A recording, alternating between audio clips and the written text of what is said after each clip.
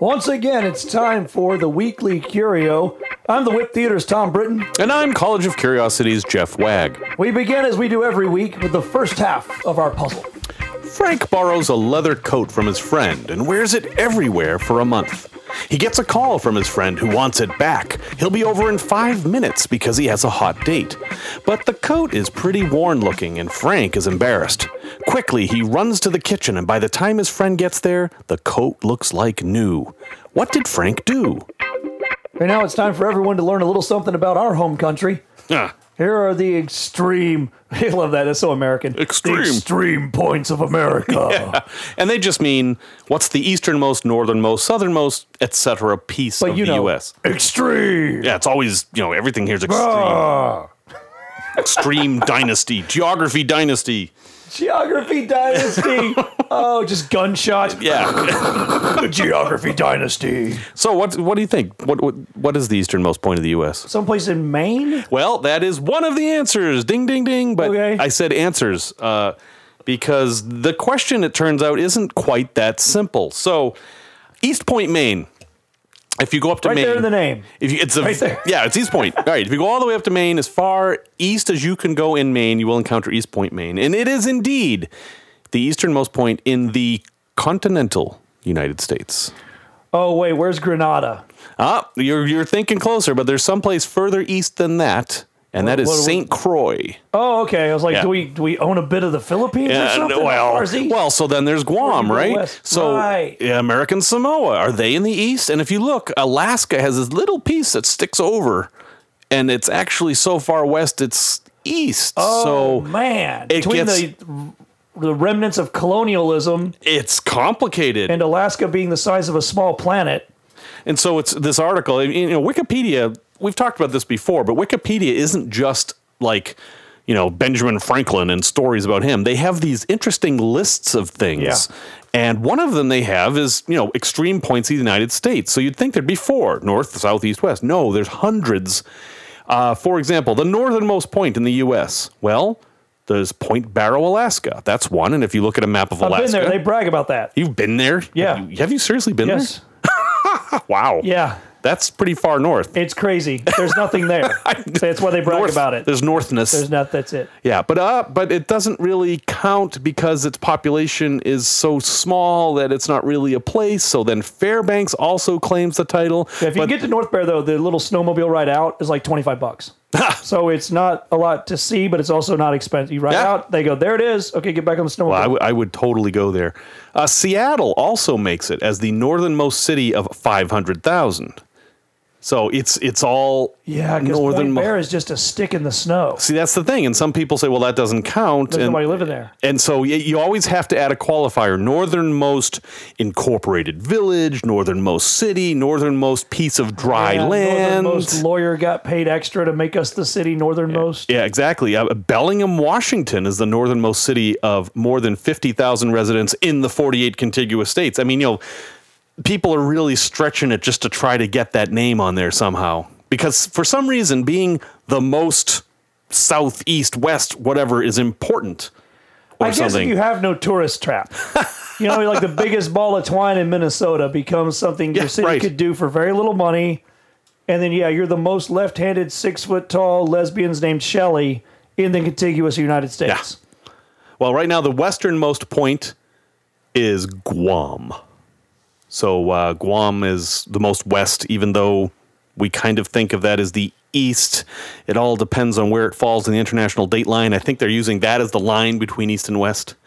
I'll be crossing that in a few weeks, so at some point... Wouldn't Alaska then have, this part is the furthest west and this part's the furthest east? Yeah, there's that... Right here, you jump back and forth. There's that extreme part of Alaska out there that, sure enough, could be considered that. Hawaii also is considered, but Oregon is too. Oregon is the westernmost geographic center of the 48 states, because if you look at the map, Washington dips in a little bit towards the east. So it's interesting. These questions, they seem like a very simple question, but they're actually very complicated. Who else has this problem? Russia has this problem. Oh, yeah. Any large country that crosses, China probably has it. Australia wouldn't, though. They're all in, they're contained, they're southernmost, giant, but right? Well, it depends on, we have territories that screws things up, right, like Guam. Our colonialism messes us up. Tasmania is actually part of Australia. England has this problem, though, because they have the Falklands. Yeah, and then the English, there's the Empire, the Commonwealth, theirs is even more convoluted. Yeah, you're right. Different levels of how British you are. You go to Canada, the Queen's on their money, but is Canada part of the United Kingdom? No. But it's as much as Guam is the part of ours, right? Well, no, it's different. Yeah, Guam is actually, they're subject of our federal government. Okay. So they don't have any states' rights. They're self-governing, but the federal government of the United States controls Guam because they have an airstrip, basically. So it's a kind of an interesting thing. So if you go down to the end of Key West, you'll see there's a big sign, southernmost point of the U.S. Well, 19 miles to Cuba. It's 90, but yeah, 90. But I've gone way too far. Puerto Rico, I promise you, is south of Key West. So you have to do some research. And again, from Wikipedia, we find the terror of the killer tree. This is real. I've seen this tree. It's real. It lives in the United States. And it really does want to kill you. And I'm not talking about you have a nut allergy and you actually accidentally eat a pecan or something like that. No. Let me tell you about the manchineel tree. Now, that's spelled exactly like it sounds. Man-chin-eel. And it's a unassuming plant. It has very typical green leaves. They look, little teardrop leaves, just like any other subtropical plant you'd find. Yeah, in fact, it's a rather boring looking plant, really. It doesn't have teeth, doesn't have vines, Doesn't yell, feed me Seymour every 6 hours. No, instead it kills you subtly. It has these fruits. With crushing guilt and disappointment. Everyone by here. Catholic tree. That's what you're doing with your life? You're like, come on, Manchineel, leave me alone. That's it. That's the best you could. Okay, fine, whatever. And then you go over and pick one of its apples. So the tree has apples. Manchineel is a bastardization of a Spanish word of menzilla or something that means little apple tree. But every single part of this tree is toxic, and it's so toxic that strange things will get you. All right, so you eat the apple, you're pretty much going to be in big trouble. That is not that unexpected. But if you burn the leaves, the smoke will blind you, and you're all done. If you put your hand on the... Will blind you permanently? Permanently. Okay. Yeah, this isn't just smoke gets in your eyes. This is, your eyes have been burned out of your skull kind of poisoning. Wow. If you put your hand, like you lean against the tree to tie your shoes, your hand will blister and peel and all your skin will come off your hand. This is the one that gets me. You're in Florida where these trees live and it starts to rain and you run under the nearest tree on the beach for shelter. Well, the rain coming through the tree's leaves absorbs the toxins and then covers you with the toxins, causing your skin to blister and peel off. It's a crazy, crazy tree. And it's actually not that uncommon in the Caribbean. And this tree was used by the Calusas, who we mentioned, we'll mention next week, depending on how these weeks go. Calusa Indians. We sometimes record out of order, accidentally. Yeah, sometimes. The Calusa Indians lived in southern Florida before Columbus got here, and they used this tree to make poison. So they would ground Good. I'm glad they did something with it. Well, it probably killed enough of them. At least they got a use out of it. They killed Ponce de Leon with it. Ponce de Leon comes around there and tries to come to Florida and says, hey, we've got Jesus, you primitive folks. And the primitive folks, they don't wait for him to get on land. They row out to his ships and start pelting him with arrows and spears, and one of them hits them. And so he crawls off and dies from poisoning from a manchineel tree. Yeah, the Spanish call this manzanilla de la muerta. Yeah, the little apple of death. The muerta is the key point here. The muerta part's the bit that gets you. So you would think that, in the post-agricultural age, people would have gotten rid of these trees, which is not easy. You can't actually safely cut one down and burn the wood. Because they run away and then hide, and then come back later and murder your family in vengeance. That's right. No, but it turns out people actually planted these trees, not for safety or security, but because they're really good at keeping beaches from eroding. But they also like tourists. So what they do is they will paint the trees with a big X. So if you're in the Caribbean, like if you're in Antigua and you see a nice looking tree on the beach with a big X on it, stay away. That X is there to tell you to go away. I like that it contains strong toxins, different toxins in different parts. Yes. Tree, root, leaf, apple, right? Some of them are unidentified. Now, that's one of those things like, well, has anyone tried to identify them? But, they keep running away. They keep shooting you in the face. Everyone who's tried has died. Every scientist has been brutally murdered by these trees. So, yeah, the manchineel. It's useful, though. Look, this thing's tough, so it doesn't kill you. It lives in the sand. It stabilizes the roots. Yep. It stands up to strong winds. It one time murdered a man for snoring too loud.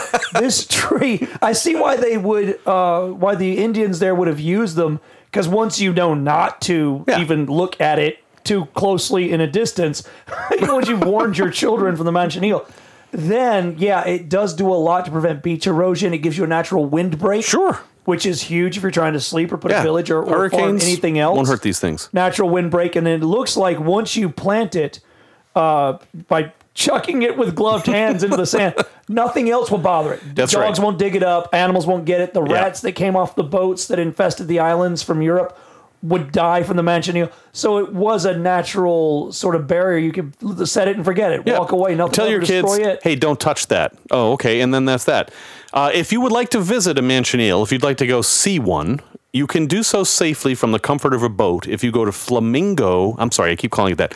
No, that's right. If you go to Flamingo, which is a city in southern Florida, it's in the Everglades. You have to go down Alligator Alley and drive for miles and miles. They have a boat tour there that'll take you into the Everglades, and you can visit the manchineel. Just don't touch. And don't taunt it. Do not taunt the manchineel. Acquiring position. Downloading latest intel message. Welcome back. So this that you're listening to here is this weird game. It's called Ingress, and a lot of people may have heard of it. It's from Google, actually. Google has made a game, and they're using the stuff they have on Google Maps and Google Plus, and it's an augmented reality game. So it works like this. It's the current day, and there's this secret substance that's leaking out of the earth. It's called exotic matter. And then two factions have formed. There is the enlightened who want to take advantage of this exotic matter and make humanity better, augment humanity. Then there's the resistance who's like, no, get that stuff out of here. It's evil. And you guys will fight over these portals of exotic matter.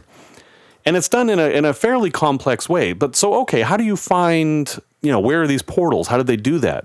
Well, they took famous places that are in Google Maps, and each one of those is a portal. So you and I walk by it without our app running, and we just see it. If you walk by it with this app, you see it as this portal spewing this exotic matter into the sky. And you can place your own collectors or basically things that will stop the collectors. And then you fight over it with the app. And so I just tried this game on an island off the coast of Florida where I was the only one playing the game. So I was able to take over this whole island and all of these portals. Which side do you play on? Now, I play on the enlightened because, hey, let's do something new. We've been humans long enough. Let's try being something else. But right now, the resistance is winning. So the enlightened could use your help. But it's actually an interesting idea that... this is, we've come a long way from solitaire on your phone at this point. Pong, yeah. And this is what's really fun about this is you can take the game and go to a city, any city, and just turn it on. And suddenly everywhere around you is alive with this game. And you can walk down the street and go from place to place. And not only will you learn about historic things, like, for example, there's a house that someone famous was born in. Oh, wait. So this is sneaking in some actual useful information. Because why is that a portal? Oh, because Mark Twain was born there. Exactly. And there'll be a picture of the house. See, I learned all kinds of stuff from World of Warcraft, but none of it applies in the real world. Right. Dungeons and Dragons taught me all kinds of stuff about the Wyvern, but I can't really use it in the And sometimes world. You actually have to hunt for stuff. It's not obvious. And its game is just out of beta. It still has a few bugs. It made me tag something that was Mel Fisher's Atocha treasure, which I know for a fact was hundreds of miles away. But that's okay. It's try it out. It's free.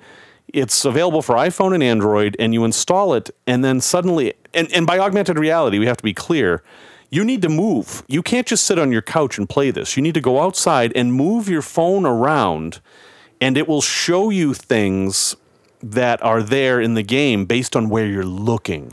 So, for example, we're in Chicago. The Sears Tower is one of these exotic matter generators. Of course, right.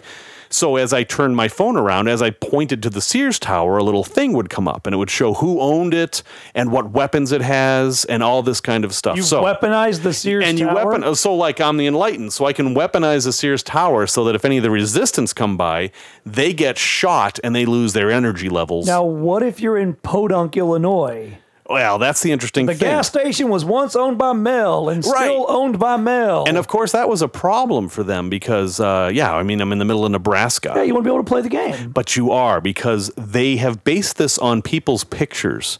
So this isn't an official database of interesting places. It's places that people thought were interesting. So that will adjust. So the largest ball of twine in Minnesota definitely is a portal. be one. Right. It's the most important things in your town, basically. It scales. So I was on this little island, Sanibel, Florida. Many people have heard of it. And there was a ton of stuff on Sanibel, like the post office, for example.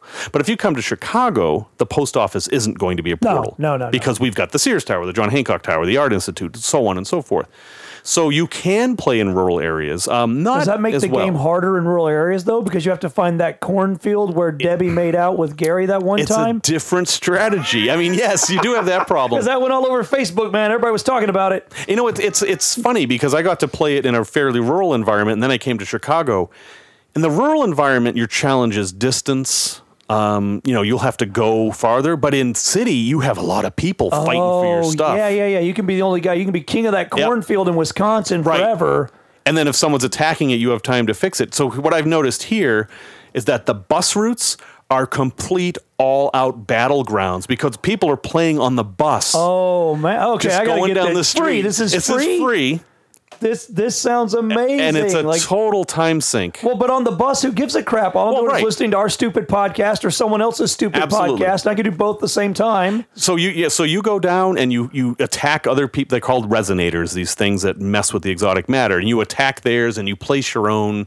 And then if there's some big, and you can link them and make big links and then fields. And so you join one of the other teams. Can you have sub-teams within there? Can we team up and go attack something with a name? And in fact, this has gotten so big that they have international even competitions where in England, where it seems to be really big, teams of hundreds of people will spend the weekend scouring England trying to battle over certain territories. It has become quite the social phenomenon, and I just found out about it in the U.S. like 2 weeks ago, but apparently overseas it's really big. Oh, I got to get on a team with some people out in Edison Park because I take the bus there all the time. But you all have to be on the same side. That's the trick, you know. Interesting. Yeah, because you'll fight against each other. So if you're interested, just check it out. It's called Ingress. That's Ingress. It's in the app stores, and it doesn't need a crazy phone to work. I don't even think you need a camera on your phone. You will need a GPS, which I think most phones have. So a data plan also, and you have to turn on your GPS. And you have a data plan. And just so you know, it will suck your battery really fast. So, don't do this if you're on your way to work and you need to use your phone all day. But it's a lot of fun, and it's just the beginning of what we're going to be able to do with some of this new technology. There's a phrase my grandfather actually used that was about as dumb as a cement ship. Now, since he's from the South, it was cement. Cement, That's about as dumb as a cement ship. Well, turns out that's actually kind of smart. It's smart. It's not so smart. So, when there's a war on, remember the old type of wars where people had to ration and go without things? We haven't had one of those in a long time. Not in this country. We haven't. Yeah, no. World War II would have been the last one. Victory World War Gardens and all that. If you don't know in America, we had Victory Gardens. We had Meatless Fridays. Yeah. Save your aluminum foil. That's right. And there were stamps to get butter and nylon stockings. And proper rations. So they also had that in England. Oh, yeah. And they Big time. Up until the 50s, they had it in England. It took a while to get back. So it's World War I. The U.S. has entered the war. We're building ships like crazy, and we're running out of steel. But we still need more ships, and it takes a long time to make a ship out of wood. I mean, it's even during World War I, we're not really anxious to build wooden warships or even wooden freighters. So what do we use? Well, somebody comes up with the brilliant idea of using concrete. Now, I guess if you can use iron, you can use concrete. That's it. You might think, hey, concrete doesn't float. Well, you know what? Steel doesn't float either.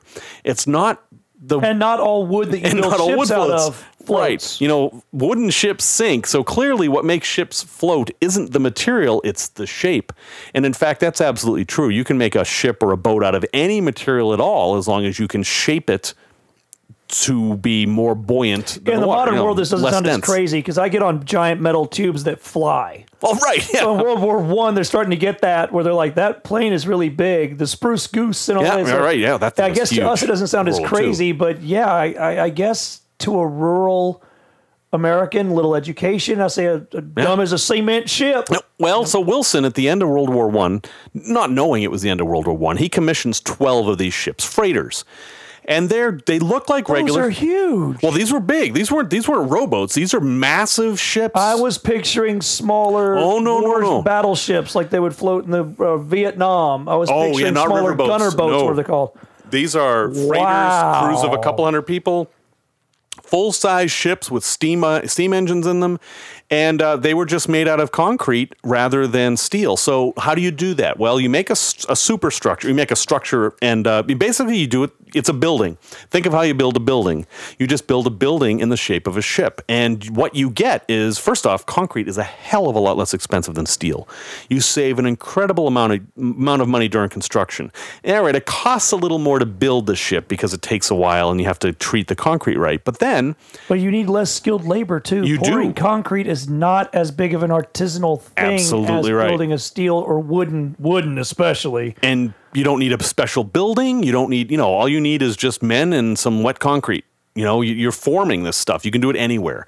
And we had the expertise to do this because we had been doing it for buildings. Yeah. So they do this, and the war ends. And then suddenly they have 12 of these ships. A dozen huge 200-man steam-powered warships, freighters. So there is a problem with concrete. This is why you don't see too many concrete ships today, is that they're heavier and a lot of the space is eaten up by the concrete. Because in order for concrete to be as strong as steel, it needs to be something like 10 times thicker. So you don't have as much storage space inside. But, so the ships that were built in World War II, the SS Sapona is one, there were a bunch of them. Most of them served for a few years and then were turned into things like breakwaters. And in fact, you can see a lot of these, or all around, in England and in the east coast of the U.S., there are a lot of ships that you can see, they're shipwrecks. A lot of them were put there on purpose, and they're actually concrete ships because they will last a lot longer than steel. But they were put there for divers or to be an artificial reef? Breakwaters usually. So you sink the ship. You said that, okay. Yeah, to kind of keep the water from washing away the harbor or whatever. But it turns out that this is something that continues today. There are concrete sailboats that you can buy. This is a thing people do, is they'll, instead of using fiberglass or steel, which for the same reasons, because it's cheaper in the long run, less skilled labor, thus cheaper? That's part of it. It's cheaper. Also, you can shape it very precisely. So while you can also do that with fiberglass, there's a disadvantage to fiberglass is that it's kind of fragile and it's very expensive. So let's say you want a 35-foot sloop. You can make one out of concrete that will look just like the fiberglass one for a whole lot less money, and it will be a lot more durable. And you don't care about storage as much if you're making a sloop, because what are you, 40, 50 miles off the coast? And sailboats are not designed for storage space. There's a ton of wasted space on any kind of sailboat or any speedboat, like those boats they use to tow water skiers. They're huge boats, but you can't even go inside them. There's just a seat on this massive thing. So for those type of applications, you don't really need a lot of inside space. So yes, this is a real thing. And in fact, it became such a joke because, as you said down south, it's as stupid as a cement ship. Right. The American Society of Engineers actually holds a concrete canoe contest every year where they have engineers try to come up with the fastest, best, biggest canoe made out of concrete. Thanks again for downloading and listening to the weekly Curio. We've got show notes. We put it on one feed. If you go to collegeofcuriosity.com, there's several podcasts there. You'll find our show notes on there. Yes, weekly Curio. Until next week, we leave you with the answer to this week's puzzle. So the short version is you have 5 minutes to turn a black leather coat into a new black leather coat. What do? The answer is you go into the kitchen and you grab a banana. Eat the banana and wipe down the coat with the peel. It will make the leather shine like new. It will dye the light parts black, and it will actually help re-tan the leather with the chemicals in the banana peel.